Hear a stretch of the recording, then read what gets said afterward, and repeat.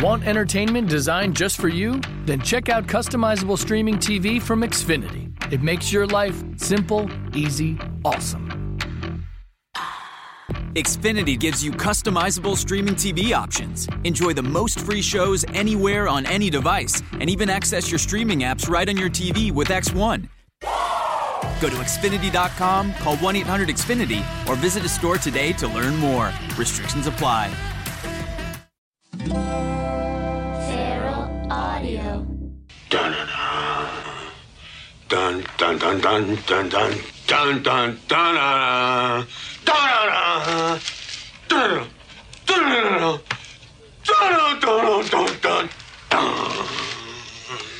Hey gang, it's Steve Agee, and this is my 10th attempt at an intro for episode 62 with my guest, Matt Besser from the Upright Citizens Brigade, founding member of the Upright Citizens Brigade, and cast member of the Upright Citizens Brigade sketch program from Comedy Central.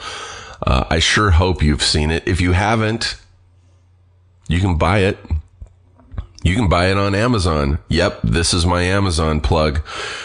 You can go to the Feral Audio homepage, or if you're listening to this from my page at the Feral Audio Network, there should be a little button, a little portal, they call it, to go to Amazon. Click that. You'll be directed to Amazon. You can do your shopping for no extra fees. Yet the artists at Amazon, I'm not going to stop this intro. The artists at Feral Audio will see a tiny little bit of love. And that's what it's all about, right? Anyway, like I said, my guest is Matt Besser, who I'm a huge fan of. I love him so much. I really fell in love with Matt when someone turned me on to his CD, May I Help You, Dumbass? And I am kicking myself for not bringing it up when we did the podcast. We did a great podcast. I could talk to Matt forever. There was a lot of shit to talk about. And I totally, I don't know how I forgot about it. Driving over to Starburns to record the episode, I was like, oh my God, I can't wait to talk to him about May I Help You, Dumbass? We completely didn't talk about it. I was driving home when it hit me and I was like, God damn it. But please buy May I Help You, Dumbass. I know it's at Amazon. I believe Matt has a website, mattbesser.com. At least when I Googled his name, I saw a link. I hope it's still active, and I hope you can buy it there. I know that when I've been at UCB, I've seen hard copies of the CD at the desk for sale. Please buy it. It is so fucking funny. Matt was living in New York. I'll give you the little backstory and then we'll get on with the episode.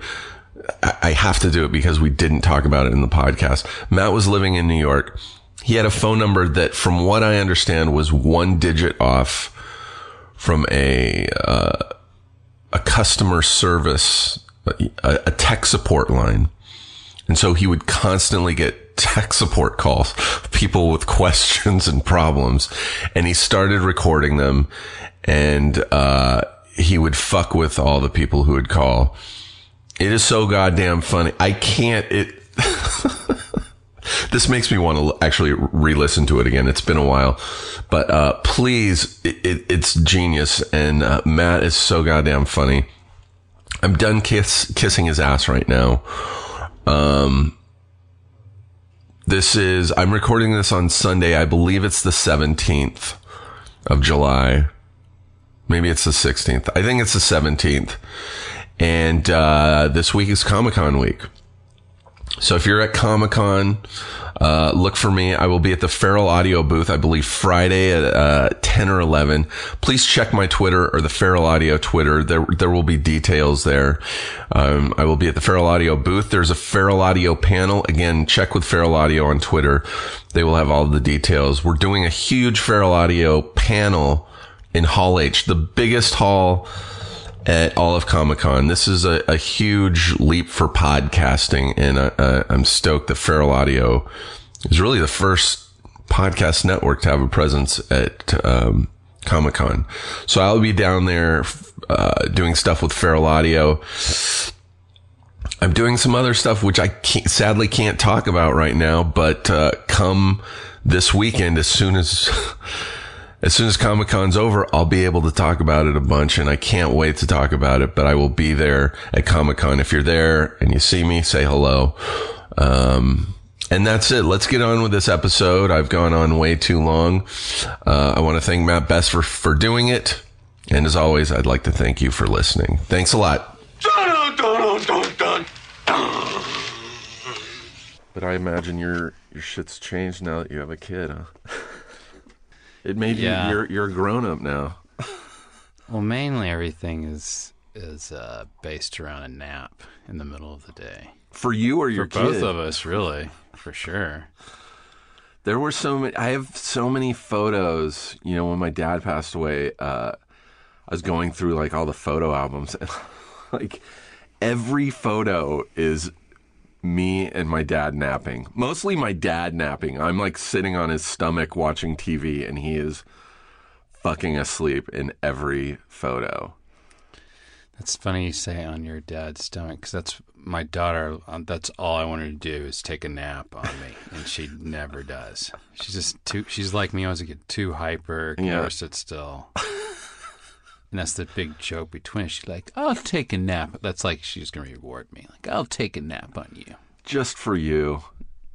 Just to keep you warm in the wilderness. Was it weird getting used to having a kid? Well, that's the good thing about kids. They start really small. They really are like nothing at first. Like they're just... Yeah. I know it's hard to relate to, but... Because I had no idea myself. When you're about to become dad, you're just like, oh my God, it's such responsibility. And then the first 6 months, and I never even said this out loud to my wife, was about, oh my God, is she going to die? Is she going to stop breathing? That's all you're thinking about. Are you a hypochondriac? I don't think so. Because I feel that way. I feel that way about myself all the time. That you're going to stop breathing and dying? Yeah. And so I imagine I would just transfer that to a kid. Yeah, you probably will. Because I have a friend, my friend Adam Goldberg, who's actually done this podcast. We did one where we just talked about hypochondria and stuff. Mm-hmm. And since then, I heard he got sick after that. He probably did. Directly after that. He had he had a son, and since that podcast, and I've been wanting him to come back, but I'll ask him. I'll go, so has it changed you? Because a lot of people are like, having a kid was the best thing because I don't focus on my own phobias as much anymore. And he's just like, no, I'm still dizzy all the time, and I feel like shit. It's definitely better that way. Like if you feel like you have narcissistic or you're always thinking about yourself, it definitely gets you out of that head in a great way. I think I forget who I talked about this with, but I honestly don't know if I will ever have kids. I'm fine if I don't ever have kids, but I mean, it would take the right person. I'm not against it, but one of the main reasons, and this is it's all I think about when someone's like, oh, you should have a kid. The first thing that comes to my mind is cleaning diapers. Like, I have such an aversion to shit. Like, dude, so do I. Unbelievable. So do I. And that was a thing of mine too. It's crazy how quick it's over. Like just my daughter's almost 3, and it was just recently I was like, wait a minute, she's not wearing diapers anymore? She's not, like I almost wanted to keep her in it. Like I felt like in my head it would last forever. Yeah. And it's nice and tight, man. It's not that bad. You had a dog, haven't you? No. You haven't? No. Okay, so you never picked up poop. You're a cat guy? No, I'm not even a cat. I had a snake. I had a snake one time. Have you avoided all life because of their poop? It was amazing because they would stick with a girl, and as soon as I see that she's pooping or I'm aware of that, I'm out the door. But my friend Scott has 2 kids now, and like we used to hang out all the time. And like a year or so ago, we were going to go to a movie, and I said, yeah, let's go to this movie tomorrow night. He's like, all right. And like an hour or two before the movie, maybe an hour, he texted me. He's like, I can't go, dude. Or it was even sooner than that. He was like, I was giving my kid a bath, and she shit in the tub, and it's a disaster. And I was like, until he said that, I didn't know that was a thing. Like, oh, they shit in their bath water where you're cleaning, and then you have to like, he's like, yeah, and I just had to drain it and just do it all over again because it was not a solid poop. Okay, I don't know Scott, but he's a terrible parent. Children don't do that if he's raising some kind of animal. They don't. Your kid has never taken a turd in the bath? She has it, actually. It's not that bad. So, but the fact that you've never even picked up dog poop, maybe you have I've picked issues. up dog shit. I've watched people's dogs, and You're that I'm guy not in the a fan of it. I mean, it's fine if it's a solid poop. But you're not a fan? Like, I'm a huge fan. There's like T-shirts. I love picking up dog shit. I don't even have a dog, but I'll pick up dog poop, just when I'm bored, just to help the community. I can't even imagine. I just recently, like maybe a week ago, someone sent me a video. It was another friend of mine who's the same way with poop and barf and all that stuff. Mm-hmm. He sent me a video of a guy trying to change a diaper and just gagging out of control. What the fuck? Maybe it wasn't the guy's kid. Maybe it was someone else's kid he was trying to change a diaper on. But it was... I was like, that's it. That would be me. That's the thing, too, though, of like, I'm so not interested in everybody else's kid. Yeah. And if it was another kid's crap, I agree. I'd be like, ooh. But my kid's crap, it's weird like that, isn't it? I guess. And I'm trying to be smart enough, and I've probably already failed on this podcast, but to gauge myself to know the difference between a cute story that only my wife and I are going to care about my kid, and something that's actually might be a good story for the general public, because that's where it's hard to gauge as a parent, where you're too close. Yeah, Greg Behrendt had a funny bit on one of his albums where he's like, people posting so much shit on their Facebook, and he's like, unless you're posting it for your friends who also have kids, he's like, no one cares. He's like, you should really only post, it's like you should only be posting videos of, like, if you see a dog that speaks Spanish or something, you're like, that's something everybody wants to see. I can't imagine having a kid. I still feel like I did. I mean, not physically, but mentally, like the same guy I was in college. And I'm like, I know that, man. I have trouble paying rent sometimes. I'm like, how can I have a kid? Well, that's a different story. If you sincerely have trouble paying rent. Once in a while. I felt that just maturity-wise, I felt and feel the same way. Yeah. But once... I keep getting back to this dog thing, but I do feel like once you're responsible for something living, it takes...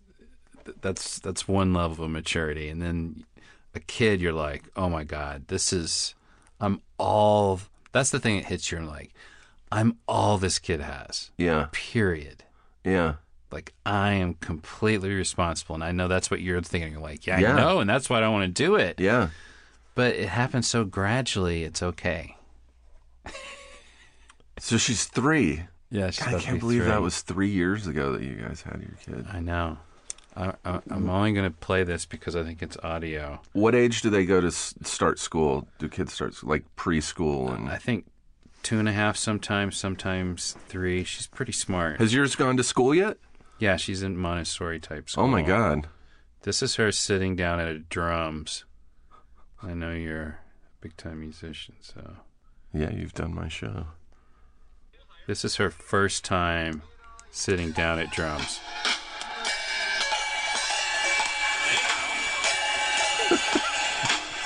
Wish people could see that. That's She's going amazing. ape shit on those drums.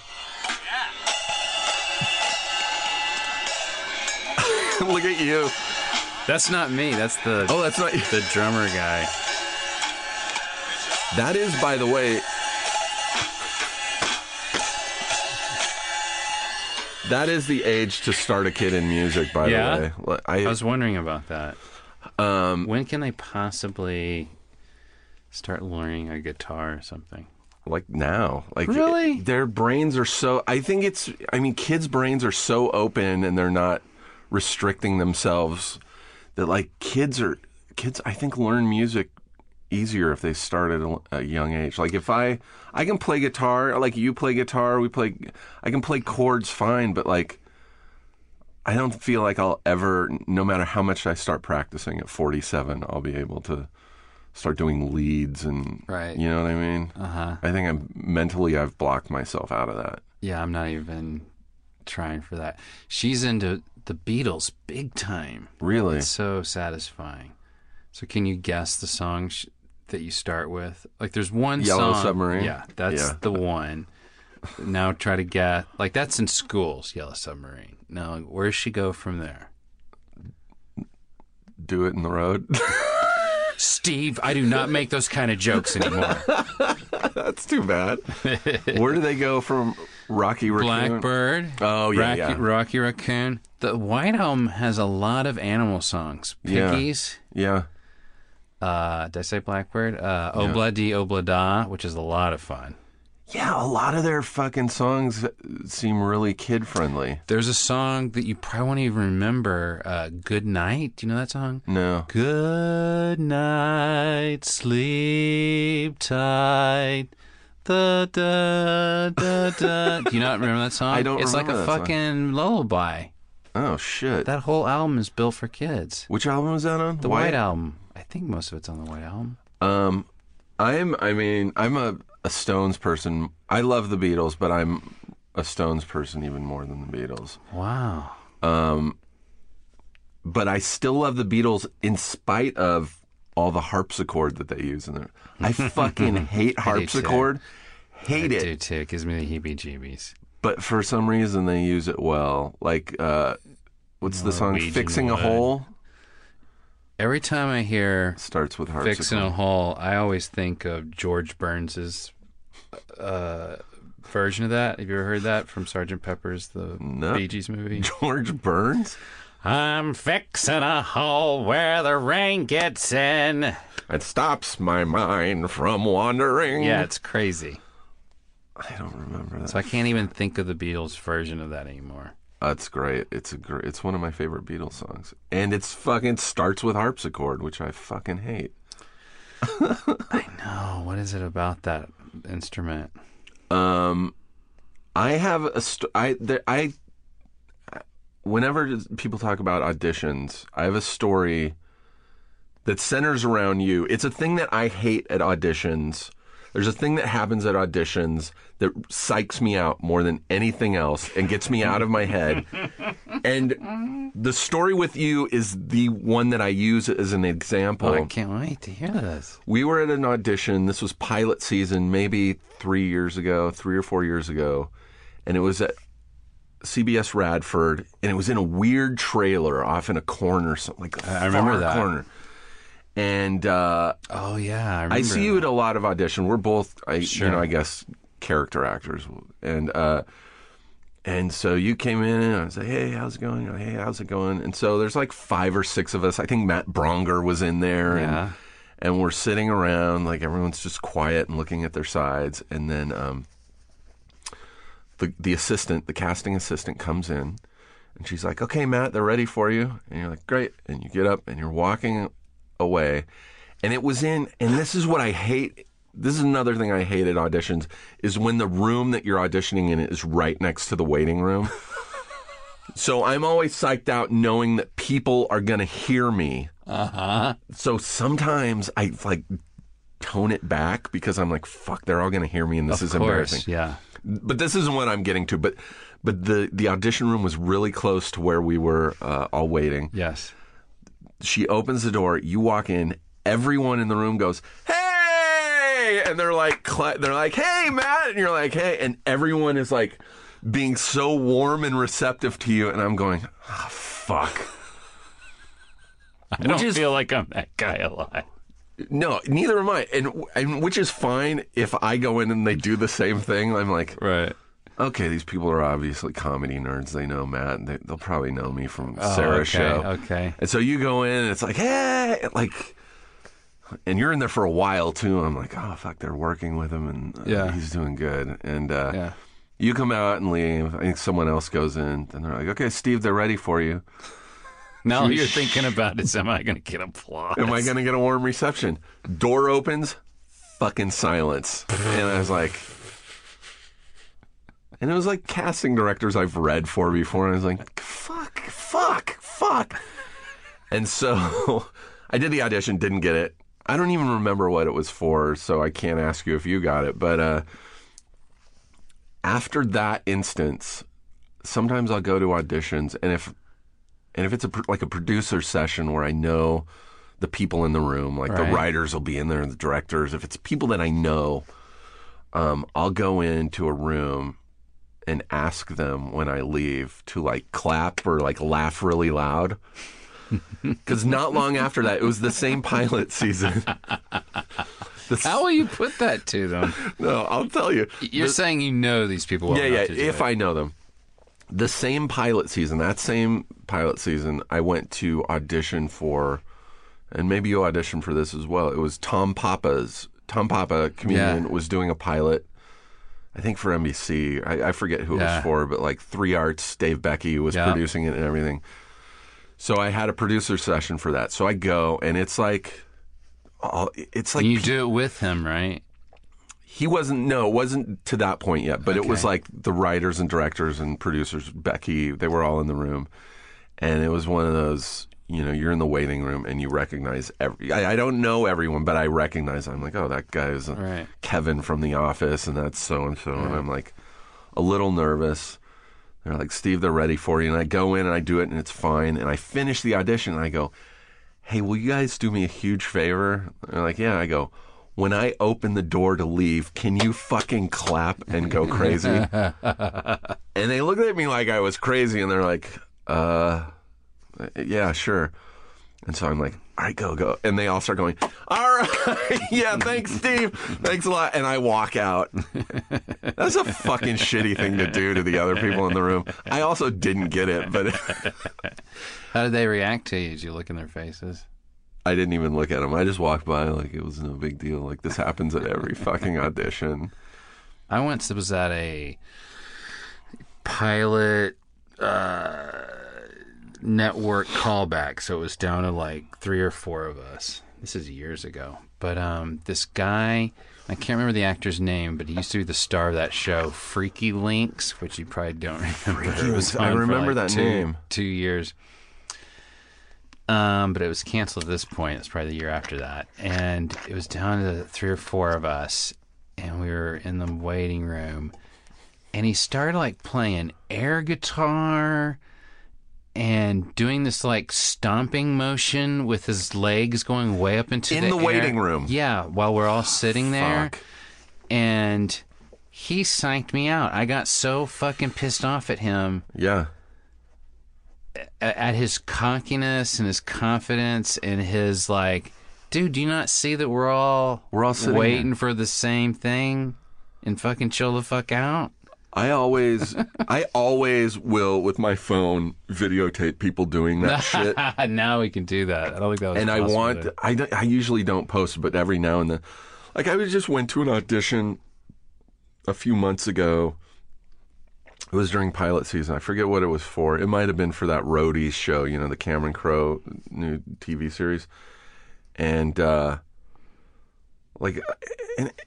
you don't have to, it was for like a folk singer type dude, but like there's nowhere in the breakdown that says bring a guitar to the audition. Mm-hmm. So I go and I'm sitting in there looking, and it was like 8 pages of lines, and I'm sitting in there and I've been going over it for a few days, but I get there and I'm like just quietly going over my line. A guy comes in, starts tuning his fucking guitar. Ding, ding, ding, ding, ding, ding, ding, ding, ding, ding, ding, ding, ding, ding. And then like just playing shit. And I just go, oh, that's even more annoying. And I go, dude. And he like looks up, huh? I go, can you do that in the fucking hallway? Oh, nice. I didn't say fucking, but I go, can you do that in the hallway? He goes, oh, sorry. And then you just put the guitar away. You didn't even go in the hallway. Like, yeah, you fucking idiot. Stupid asshole. That's my other big pet peeve is people like just doing weird shit in the audition waiting room, like going over their lines at full volume. Yeah. I also like taking video of people doing their lines silently to themselves. I have a great... There's nothing wrong with that, though. No, there's nothing wrong with that. I just think it's funny.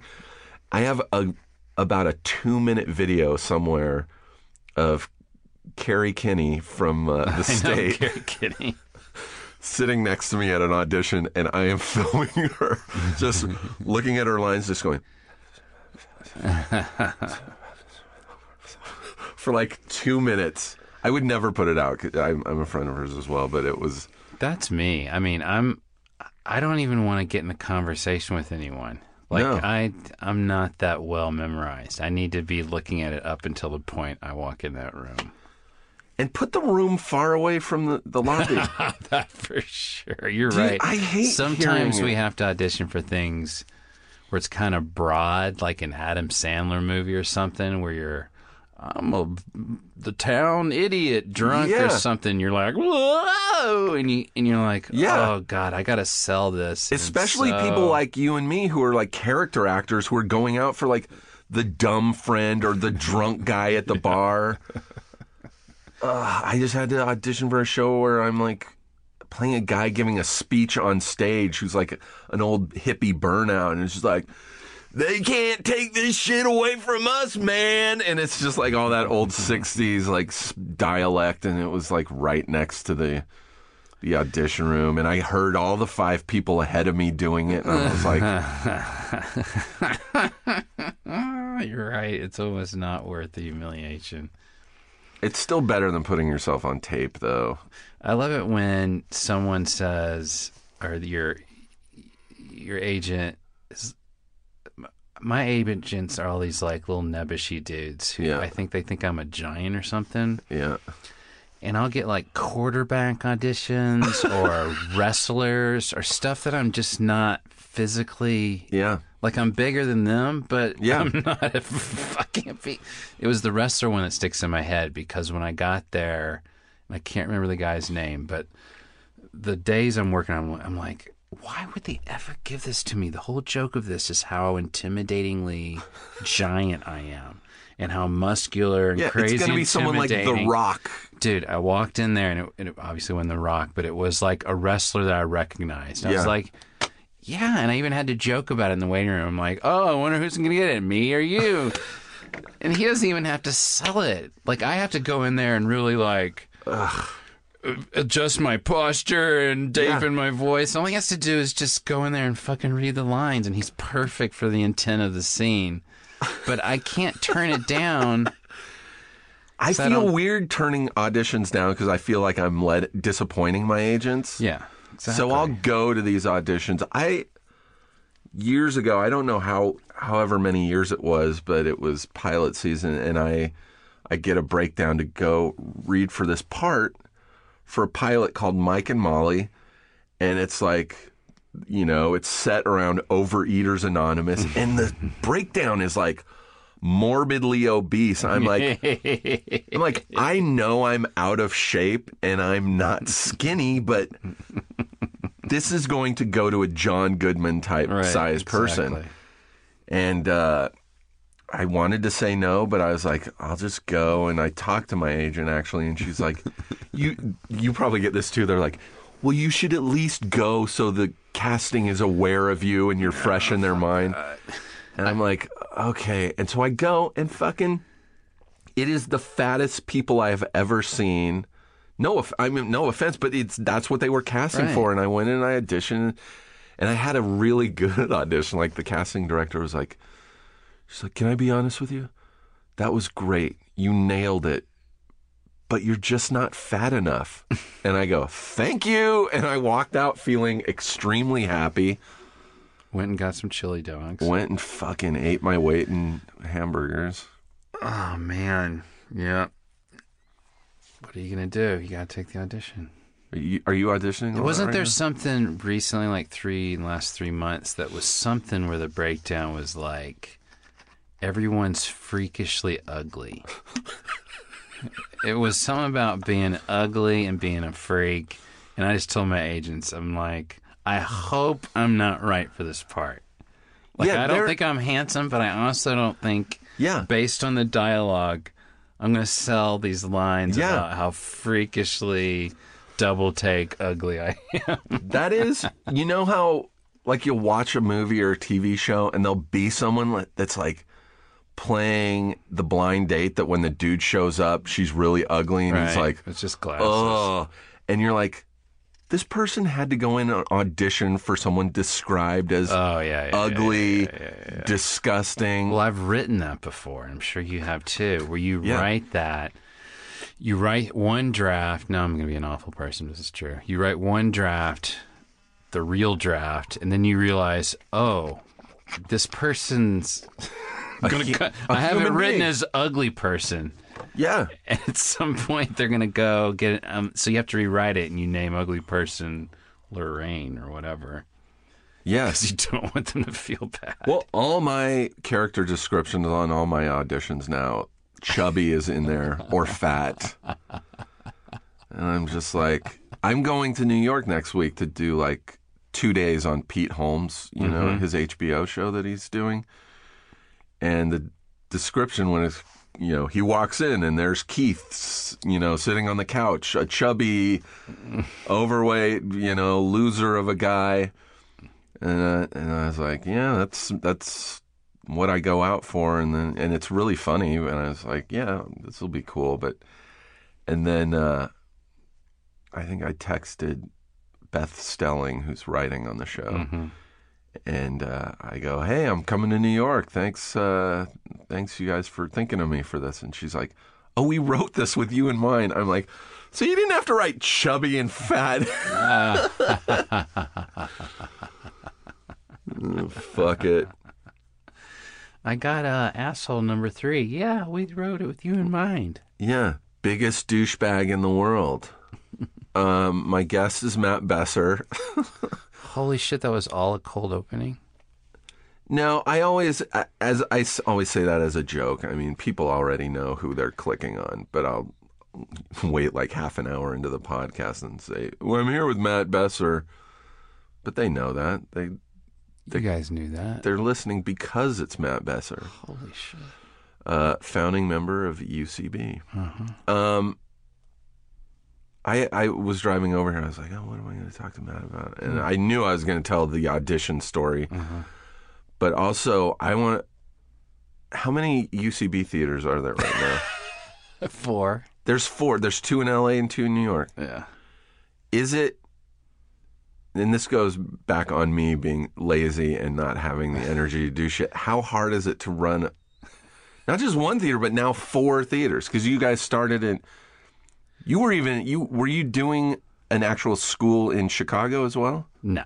It started in New York. Yeah, we didn't even think we were going to do it. Or, I mean, we had no plans to do it, rather.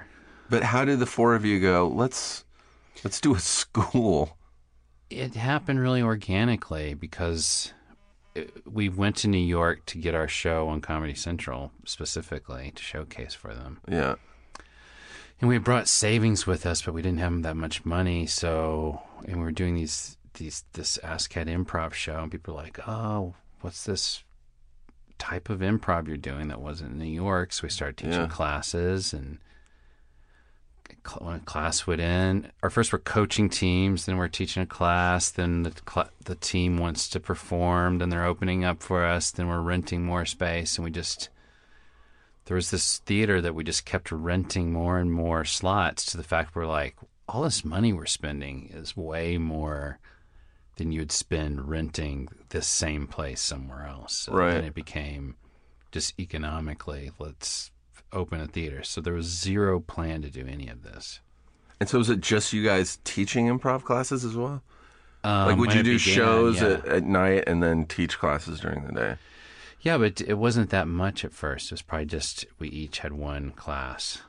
So it started off really small. Is it weird going in, like when you start out going, I'm a teacher now, I gotta like... But I mean, you did classes, I'm assuming at Second City or IO?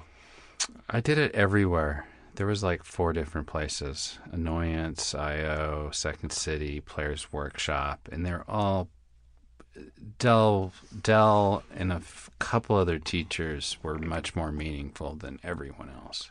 Right. And you knew Dell personally, right? Did you actually study with him? Yeah. I took a couple levels with him, and then he directed our group in a couple of shows. Right. That was a big deal for us. And you weren't Upright Citizens Brigade at that point yet, or? Well, UCB was always really the sketch show, not the improv. We were in this group called The Family. That was the improv group. And actually, Walsh and Amy weren't in that group. Who was in that? Ian, Neil Flynn, you know Neil, right? Yeah. Adam McKay, Miles Stroth, Ali Farinakian. Horatio? No, Horatio wasn't in that one. He was in the original UCB. We kind of kept the sketch group and the improv completely separate. Right. And we never really improvised till we got to New York as the UCB. Wow. It's kind of interesting, but because they were 2 different focuses in our minds, and the improv is almost like this fun thing we did. So there was 0 plan to go. Let's bring our improv to New York and teach people how to do it. Yeah. So did you meet Amy and Walsh in New York? No. They were in other improv groups, and Amy's younger than us, so she joined the UCB like 3 years into it existing or something. And Walsh I'd performed with before any of them, just doing duo stuff around town. And is there even... I mean, when I think of improv, I mean, Second City comes to mind, Groundlings, like Chicago and LA, but I don't even think I've heard of like improv theaters or schools in New York other than like UCB. Well, there are now. And there were then too, but they were sincerely behind the times as far as long form improv went. I mean, Dell really did innovate everything, and they just hadn't caught up to what he was doing yet. I did Groundlings for years, and it was, I mean, that's short form. It's like games and stuff, which it helped. I mean, the improv version of that helped me with auditions and stuff like that. I'm glad I did it, and I've met like people I'm like lifelong friends with now. But like, I met our mutual friend Rich Fulcher through another friend who's like, yeah, I'm putting together this team, and we're going to do shows at I.O., like midnight shows at I.O., and it's going to be the most politically incorrect. I think I remember that. The fucking bastards. Yes, I remember that. It was me and Fulcher. Eric Kaufman? No, it wasn't Bill Eric Kaufman. Bill Cott, Abby Shackner. Sure. Sarah G., Mary Pat Farrell. Sure. I remember that group. Matt Kay. There's a few people I'm blanking on, but it was really, I mean, and it was all long form, which I hadn't done, and that's how I learned, was basically through Fulcher. Mm-hmm. That's how I learned long form, was through one of the biggest idiots I've ever met in my life, but who's also one of the funniest people I've ever met in my life. Definitely. I have no idea where I'm going with that. Well, you're just talking about the schools. I mean, I'll be honest with you, they've become a real pain in my ass. Like, they're just...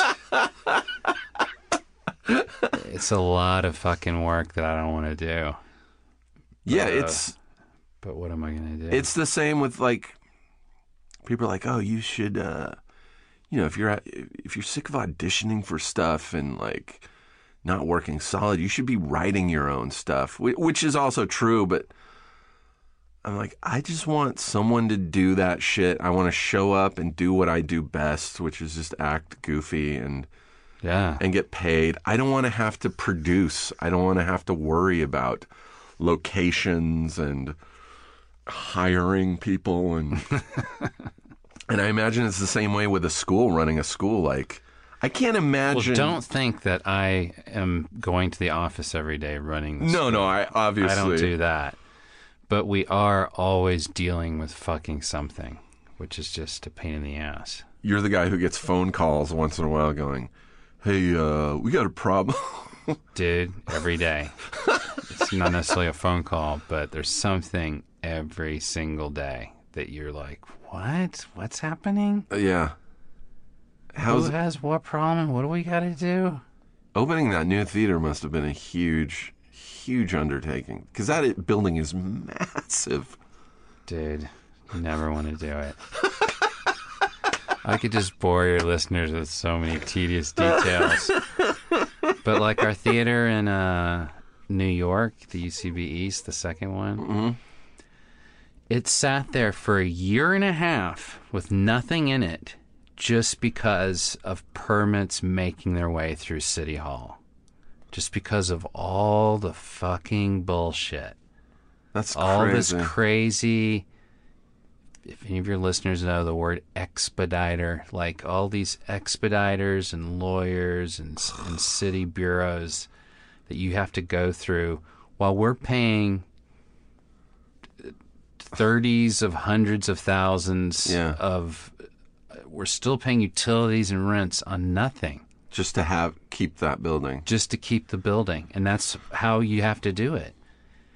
It's to open anything in a big city anywhere is a complete hassle. Yeah, I can't imagine New York, of all places, to have to do that. And LA and New York have different things that are a pain in the ass.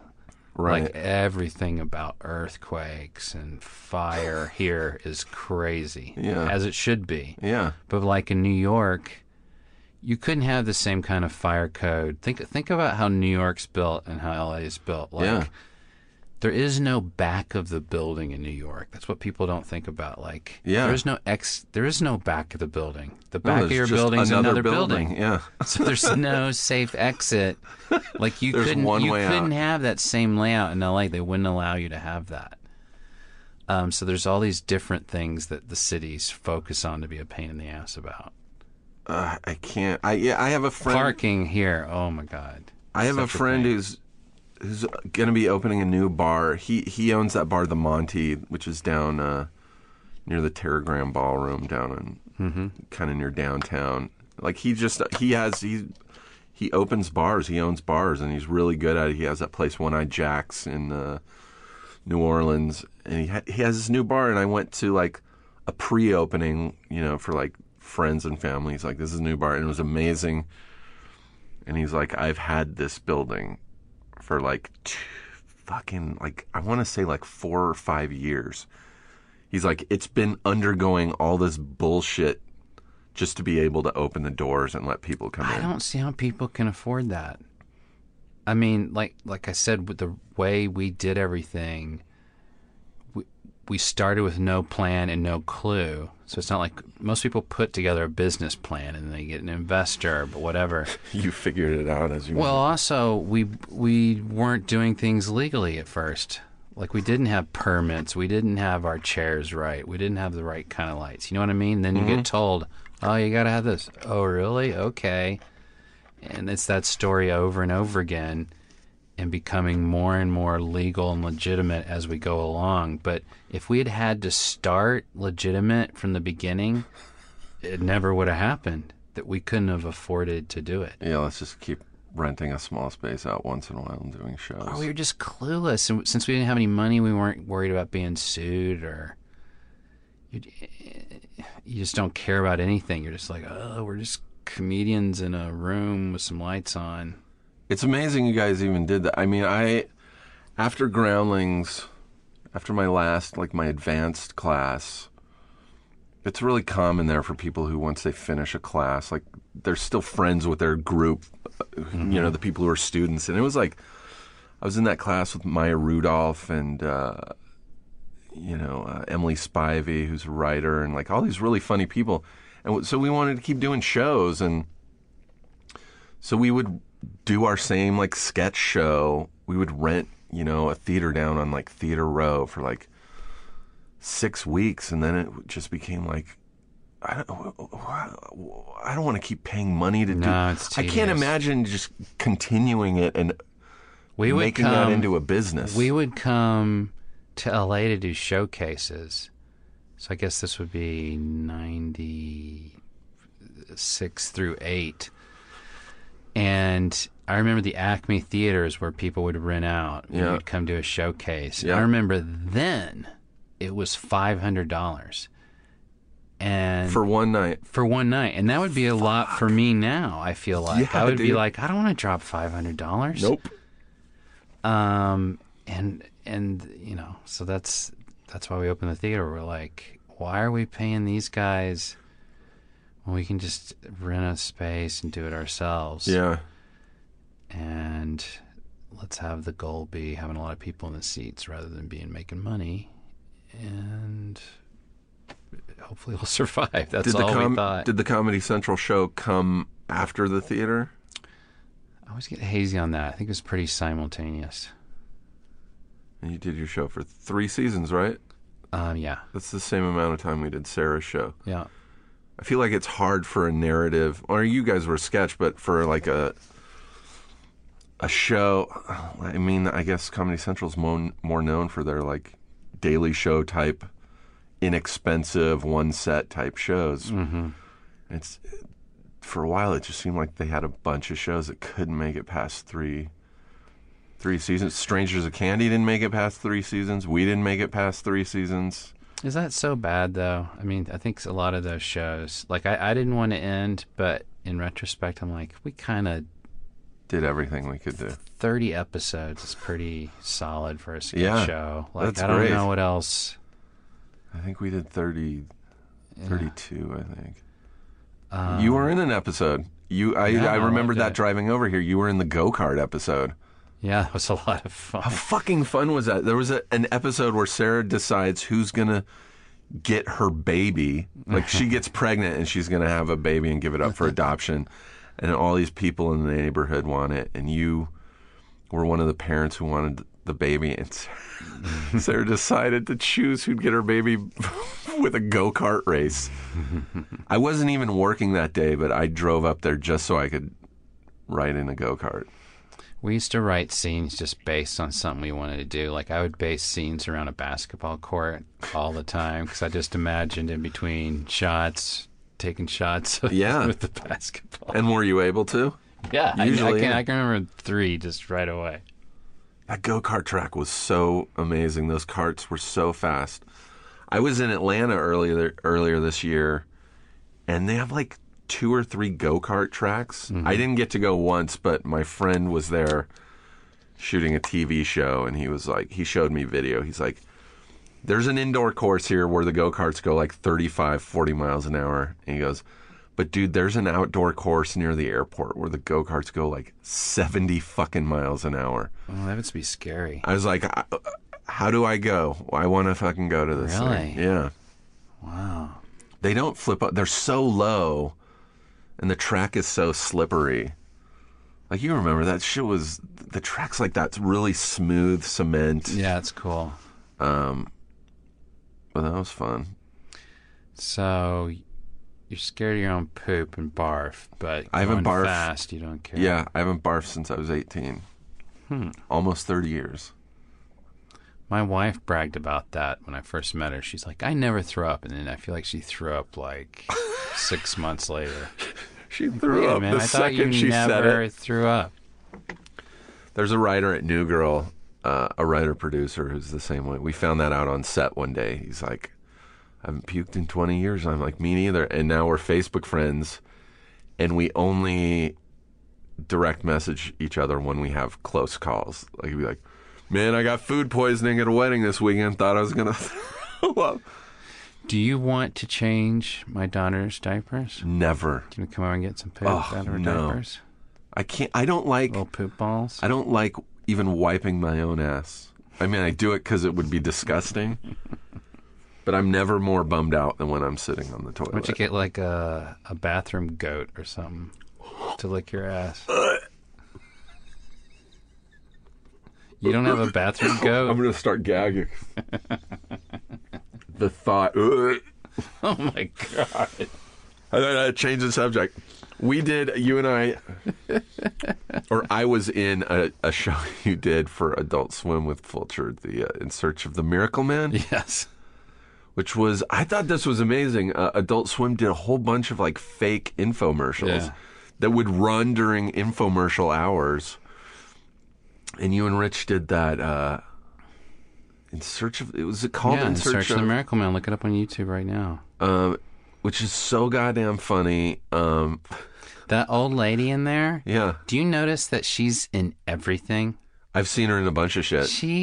If there's an old lady, and it's even drama. Like at first I thought it was just cheap cable comedy. No. Now I see her everywhere. She is the old lady right now. I feel like when you're a really old person, you probably get to work a lot. Yeah, if you can deliver your lines and you're old, because she's definitely in her 80s, if not more. We had a guy on Sarah's show, this guy Murray Gershons, who was in everything. He was an old guy. In fact, he's in the scene with Walsh in The Hangover. He's like the naked old man who's in the doctor's office with Walsh. He was in everything. And I feel like when you're really old, like there comes a point, especially, and this is very unfortunate with female actors, they get above a certain age where they don't get to work a lot. But then I feel like it comes back around when they get really old. It's like, we need an old lady. Yeah, you know, grandma time.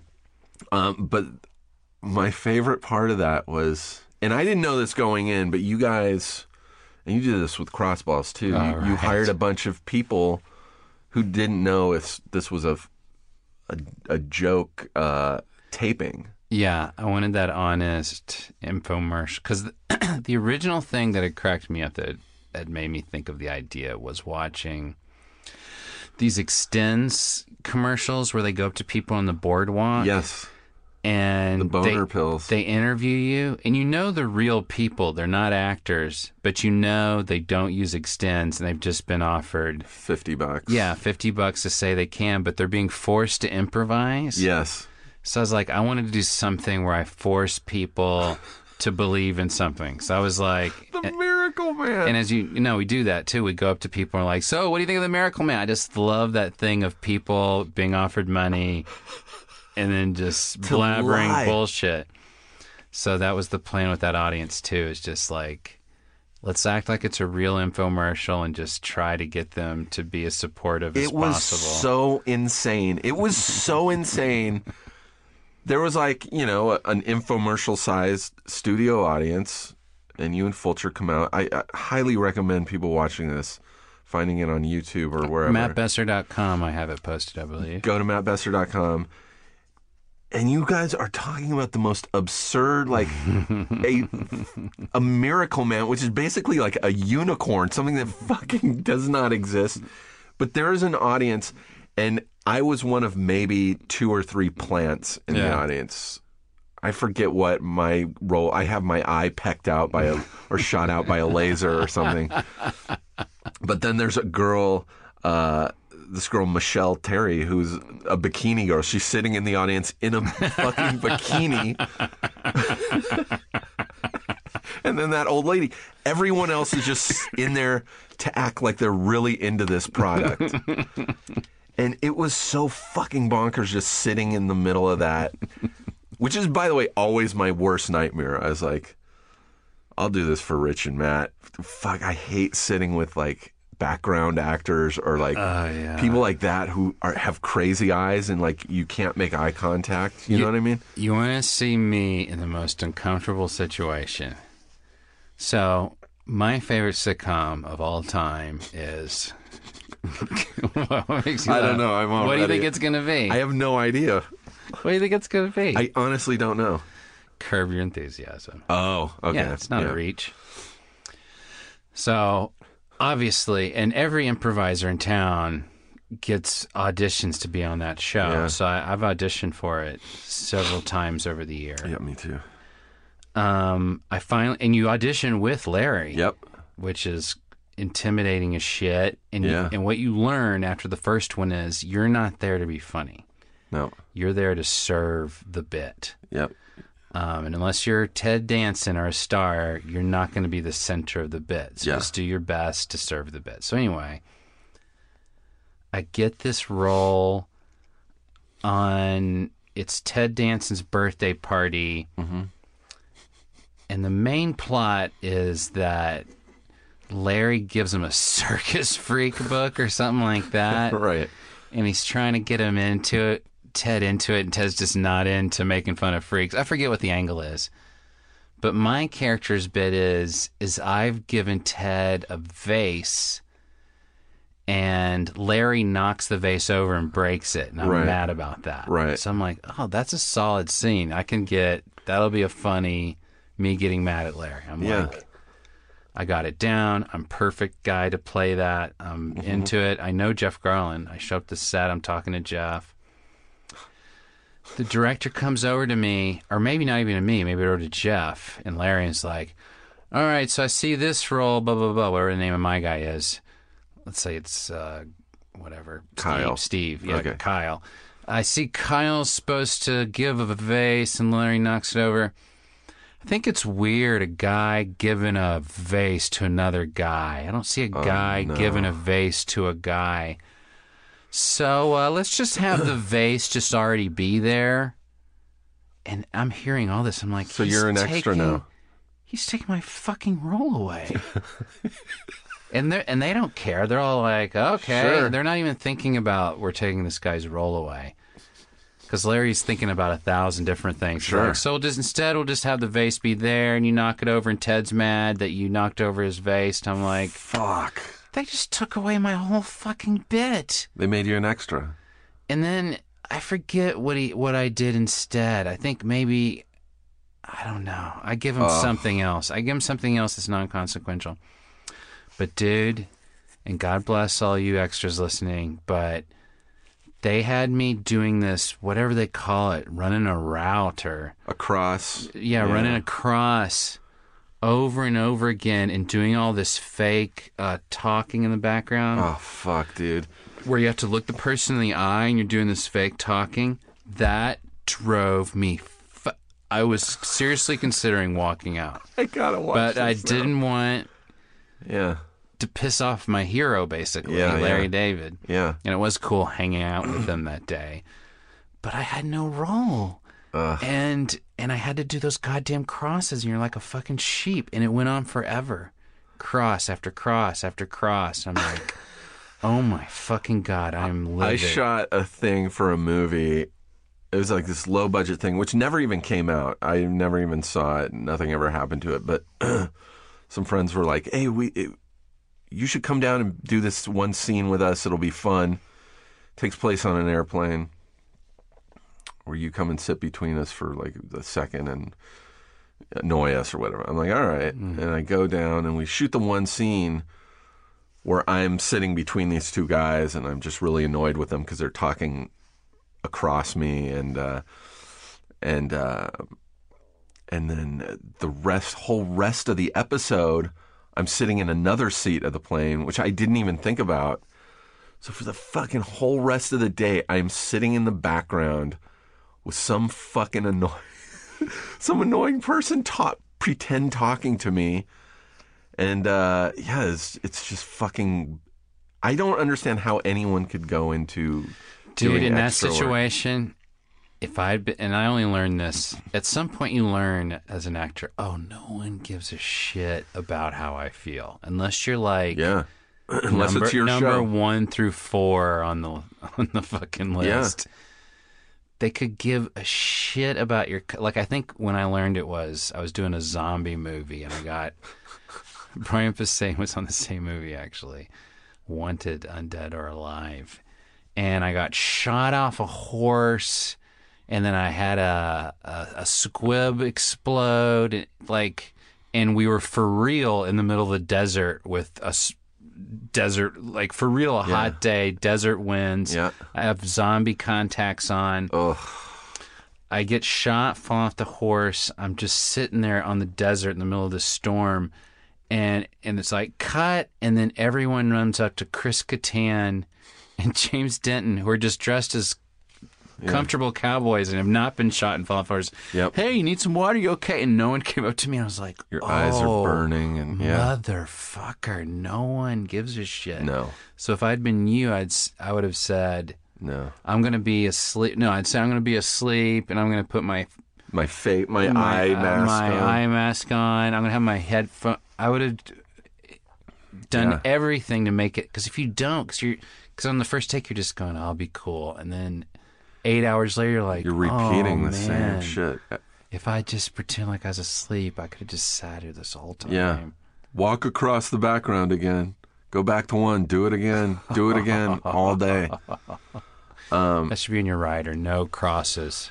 No, but the thing I remember most about that Miracle Man shoot was we shot all day. We were ready for the final scene where the old lady starts killing everybody. Or they come back and everyone's dead. And then she's trying to kill you and Rich. And while they were setting up, we shot all the studio audience stuff. And that's when you broke it to the people. All right, so this is like kind of a fake thing. Now the audience is going to be dead. We're going to put fake blood on you guys. And you have to lay there and pretend you're dead. And there was one actor who was just like, I'm not going to be dead. And they're like, what? And was it a religion thing? I forget if it was a religious thing or not, but he was like, I will not play a dead person. He did have in his rider that he will not play dead. And I kind of respected that. Wow. Because I thought about it, because I remember that happening, and I was like, I would not want to be like on Walking Dead and be a zombie strewn across a fence all day, or sitting in the road. I would definitely not want to do that. I didn't know you were able to like put that in a rider, though. It was in his rider, and I think he was a last-minute substitute. So we were like, all right. But you know what we made him do? Yeah. We're like, okay, well, then you have to sit up. You sit there while all this shit goes on around you. It was my favorite part of the infomercial is the end while you and Rich are running around being chased. You're running around screaming, and every now and then one of you will like address the guy like, what's wrong with you? Why aren't you running? She's trying to kill us. And he's just sitting there. Yeah. I crawled on top of him. That's right. He's not acting. He's just sitting there. You fucking crazy, run. There's a woman killing people. Please, anybody listening, please go fucking watch it. It's so worth it just to see that guy knowing that story. There's this woman in the monitor with a bikini who's, it's too hard to explain why, but she's a very small image in the relatively in the whole thing. And I got one compliment on someone wrote me an email like, hey man, I really liked the Miracle Man. Can I get the contact info on the woman in the bikini in the monitor? I think she's really pretty, and I'd like to talk to her. It's like, what? This wasn't the girl in the audience, was it? No. In the monitor? That'd make more sense, the one in the audience, because that's how far away this image was for this guy. Fuck, I hate people, dude. I know. We're at an hour, dude. All right. Do you have anything you want to plug? Fuck yeah. AssCat. By the way, AssCat, is the best. If people want to go see an improv show, that's the one that I'm like. Thanks, people man. Are like, I want to go see an improv show this weekend. I'm always like, then just go to AssCat. It's or go to Improv for Humans, my podcast. Yeah. No matter where you live. On the on Earwolf. Yeah. And follow Matt on Twitter, and you can give him suggestions you for sure can. Improv for Humans. But mostly, CISO.com. Do you have anything on that? I don't, but I just signed up for CISO. There you go. CISO.com. I think you can do a month free even. But my special's on there. Steve. Oh, shit. Please watch it. It's called Besser Breaks the Record. I remember you doing those record-breaking things at finally put together. Comedy Death Ray. Yeah, folks. There might be stand-ups that are funnier out there, but they're not faster. They haven't broken as many records. Yeah. Or they any. haven't packed as many characters into 5 minutes as I have. I've never broken a record. You haven't? No, I don't think so. That's sad.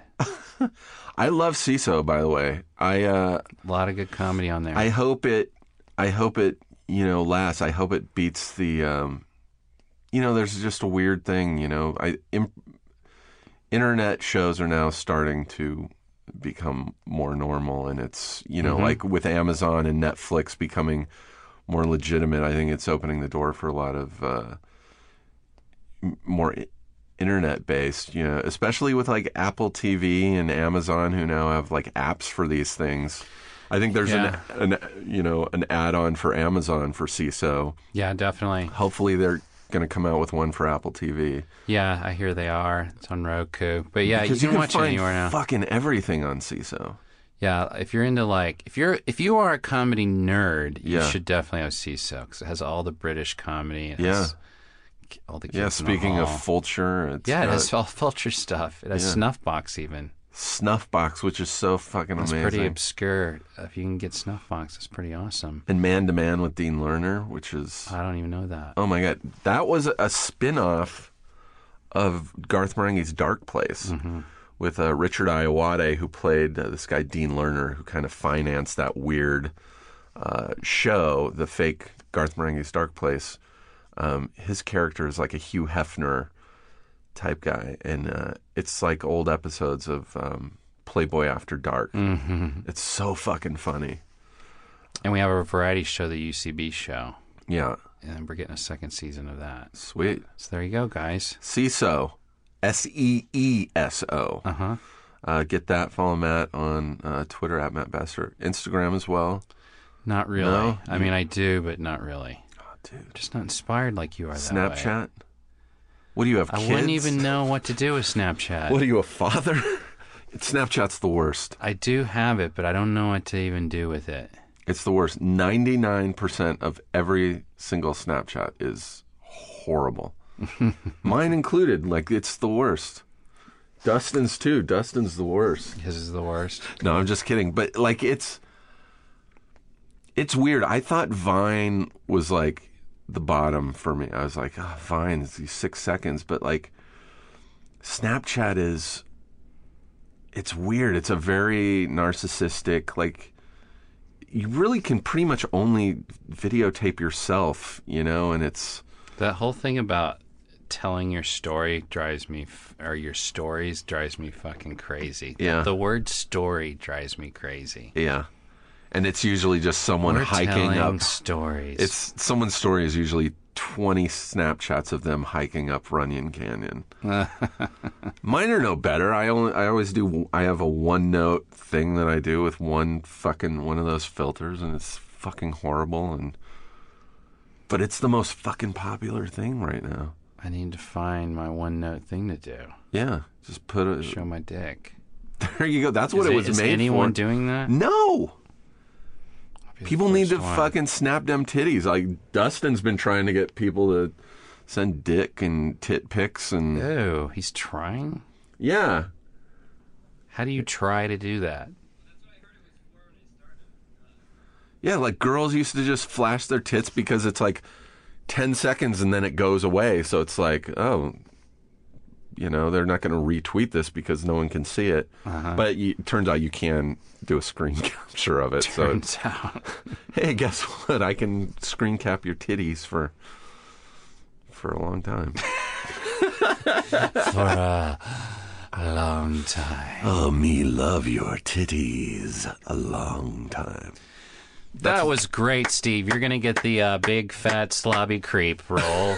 Next. That was not racist because I didn't do it in a Chinese accent. The me love. Me love you. Is it racist if you do it but don't do it with the racist accent? The Asian accent? Me love you long time. That's not racist what you just did. Sweet. You can do that a lot now. That's my new character. That's my new Snapchat character. Well, thanks for doing this, dude. Thank you, Steve. I'm glad you reached out to me because I'm always afraid to ask people to do the podcast. I'm in it to win it, man.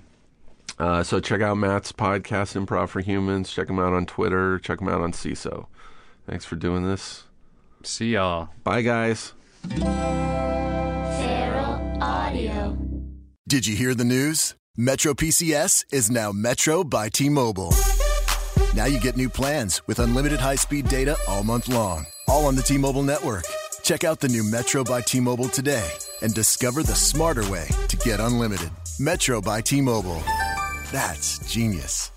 During congestion, the fraction of customers using greater than 35 gigs per month may notice reduced speeds, and Metro customers may notice reduced speeds versus some T-Mobile customers. Video streams at 480p. Coverage not available in some areas. See store for details and terms and conditions.